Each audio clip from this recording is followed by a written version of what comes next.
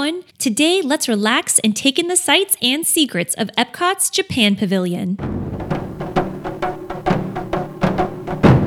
This pavilion is not only one of the most relaxing and huge pavilions in Epcot, it is also one of the most detailed and beautiful. The theme of the pavilion is the land of harmony where tradition and innovation coexist. If you're walking from the Morocco Pavilion, on your left you'll see a replica of a torii gate. This can be found at the entrance to Japanese Shinto shrines, marking the transition from profane to sacred. This particular gate offers one of the best photo ops in Epcot of Spaceship Earth from across the World Showcase Lagoon. When you enter the main courtyard of the pavilion, on your left you'll see a massive 5-story pagoda adorned with a blue roof. It's a replica of a 7th century temple located in Nara, Japan. On this pagoda, you can also see the amazing Matsurisa taiko drummers. Taiko drumming dates back to the year 588 as a way to motivate troops during times of battle. Walking from the base of the pagoda, you'll encounter streams full of water lilies and koi fish. Water lilies are a symbol of rebirth and optimism. Everything in this pavilion is a representation of something authentic you'll find in Japan and Japanese culture. The building that houses dining experiences Teppan Edo and Tokyo Dining is modeled after the Imperial Palace in Kyoto, Japan. It also houses one of the greatest shopping experiences in Epcot and, I would say,